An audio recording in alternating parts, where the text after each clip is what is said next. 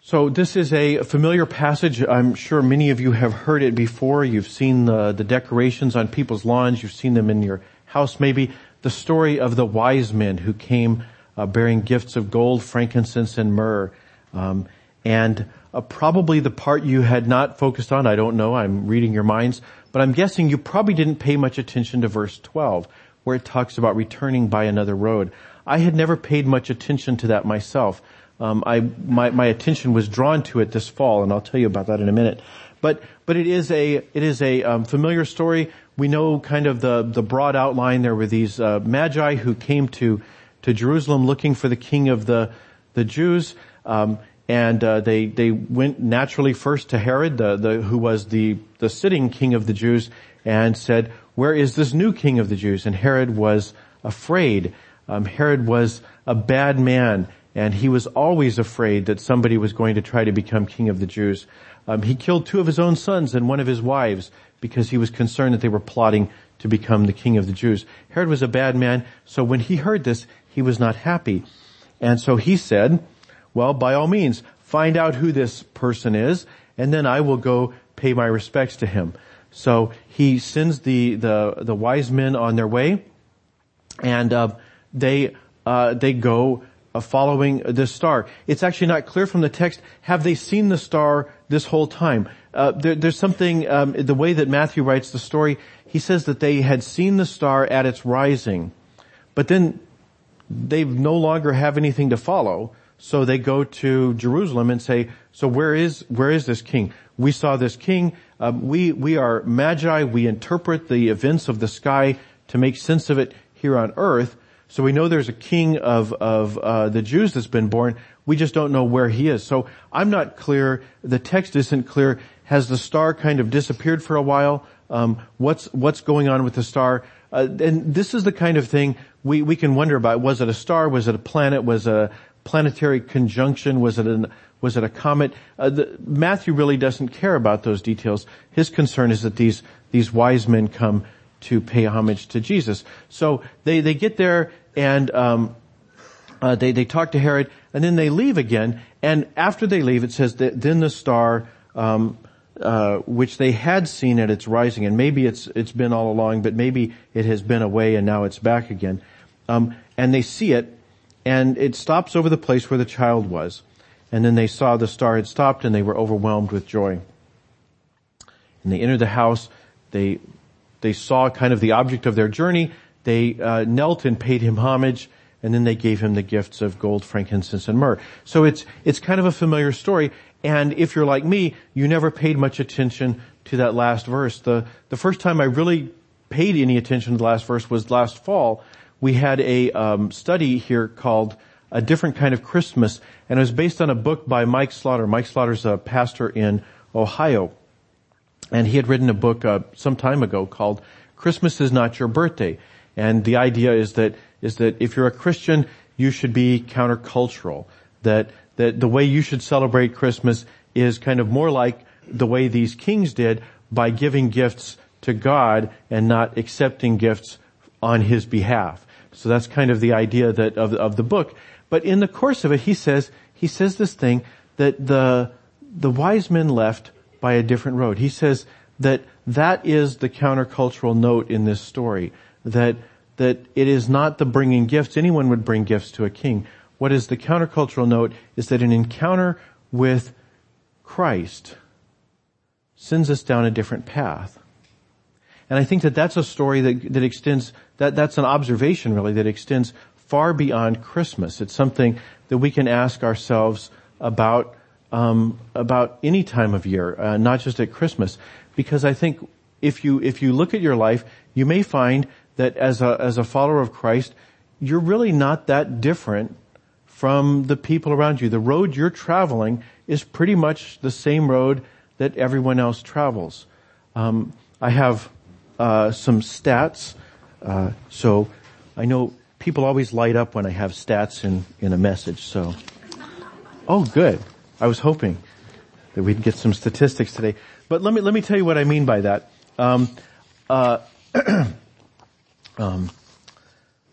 Philip Yancey, in his book Vanishing Grace, he says this. He says, people gave a poll to some college students. So these are college students who are not themselves Christians.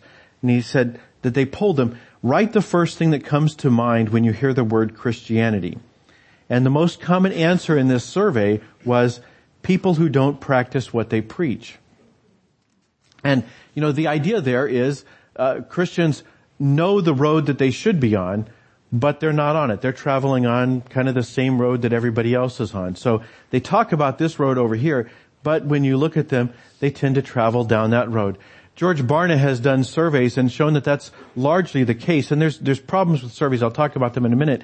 But there's some kind of alarming things to think about. If Christians are really walking a different road, if our encounter with Christ has changed the road we're on, then we should see that. And in a lot of ways we don't. So George Barna, he surveys religion in America, and he looked at the rate of Christians in divorce.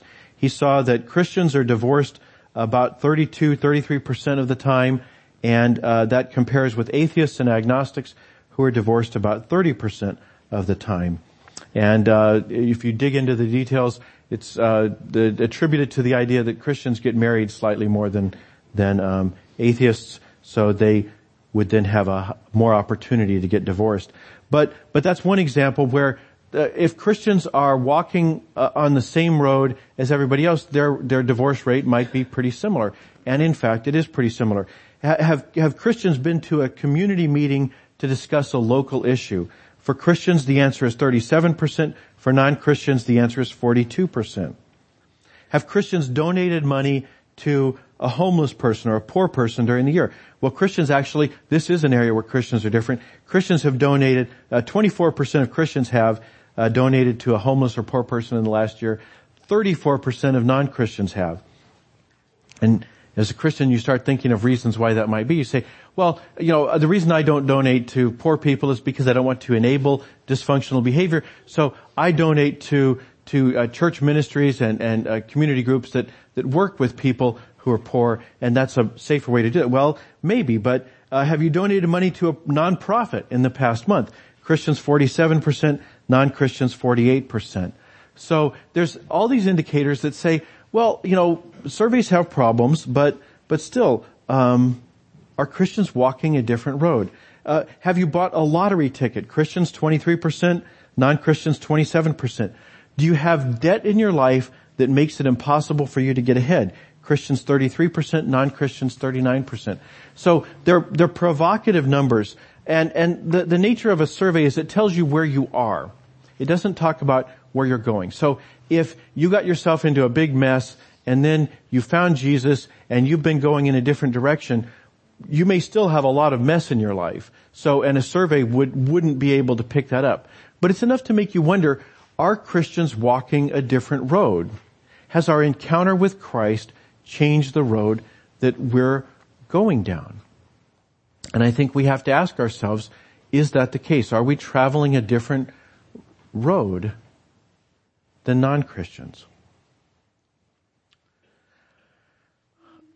I'm hoping for one of two objections. There's one of the second objection I'll come to, but the first objection, the objection I'd love to hear is people say, well, what is this encounter with Christ you're talking about? Because that really is at the core of who we are. Our mission as a church is to make disciples of Jesus Christ for the transformation of the world. That's kind of been the way the church has seen itself for a long time. And so if our role as a church, as a community of faith, is to make disciples, that has to begin with an encounter. So our role as a church, the beginning of our mission, is to arrange those encounters, to help people encounter Christ in us and in the things we're doing in the world. Our role is to help people encounter Jesus. So if you haven't encountered Jesus, that's not your problem, that's really our problem. And so I hope that you will stick around and help us to help you encounter Jesus. That's the good objection. The weaker objection is that I don't have a star. I would cheerfully walk down that other road that other people that other people don't walk down, except I don't have a star guiding me. It was easy for the wise men because they had a star. Well, that's true. I don't have a star either, and I don't have dreams where God talks to me. But I do have the Holy Spirit, and the Holy Spirit isn't a one-time thing. I heard a talk once by Francis Chan. He's a pastor, or was a pastor at the time, in Southern California. In Alaska, we have 4 highways, I guess, right? Is that right? 4? So they have more in Southern California. And so people are more likely to own GPSs in California. And he was talking about, there's this phenomenon where he misses his exit. He's supposed to turn here to get on the other highway, and he misses his exit. And his model of GPS says, recalculating. And I love that image of the Holy Spirit, is that we don't just have one star and then it blinks out and then good luck, hope you can find Herod who can put you back on the right course. We have a Holy Spirit who is recalculating. And when we miss the turn, then the Spirit sends us down the next exit, and eventually we get turned around and back on the road we want to. So I think the question we can say to ourselves is, okay, well, it's true. I missed these opportunities in the past, but the Holy Spirit can recalculate our route and put us back on the right path. So those are kind of the objections that I could think of as I was thinking, why are we not on the right road sometimes? Why is our road so similar to the road that so many other people are on? And I think ultimately the reason is because we're anxious. Different roads make us anxious. And there's a reason for that. You know, probably Jesus' most famous parable, certainly one of the best loved parables of Jesus, is the story of the Good Samaritan. And you know how that story begins. He says, a man was going down to Jericho and he was set upon by bandits, and he was robbed and left for dead. Roads can be dangerous.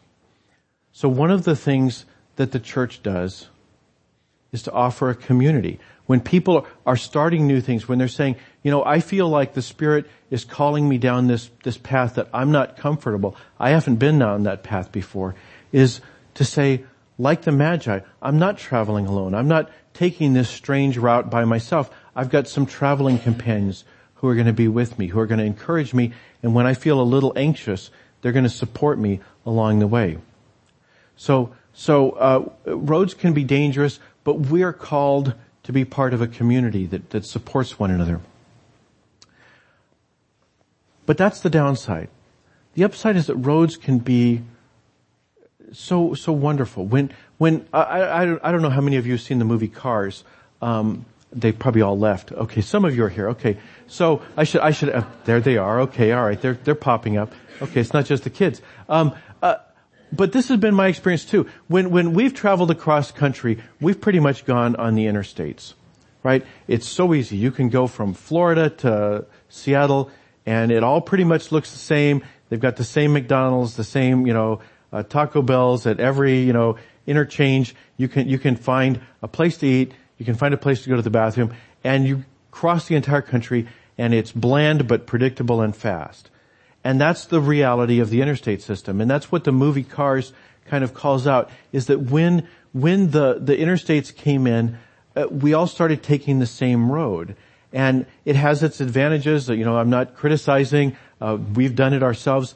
But those aren't the holidays I remember. I remember the times when we got off the interstate and we went to a strange little hotel and kind of got the creeps or whatever it was, or a restaurant where we weren't sure it was edible. And, those are the experiences that we remember when we went off the road. And maybe it was a little dangerous, maybe a little, maybe not dangerous, but it just because it wasn't what we were expecting.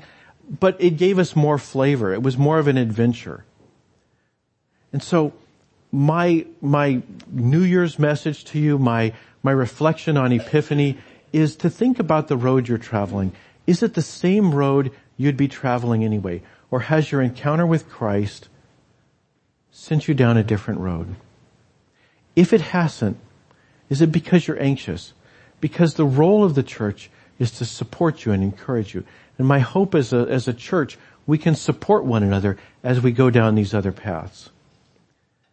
But I think more than anything else is to encourage you with the thought that if you get off the road you're on, if you get off that interstate and tool around in the back roads and try something different, try one of those roads the Spirit is prompting you to travel down, you can have an adventure.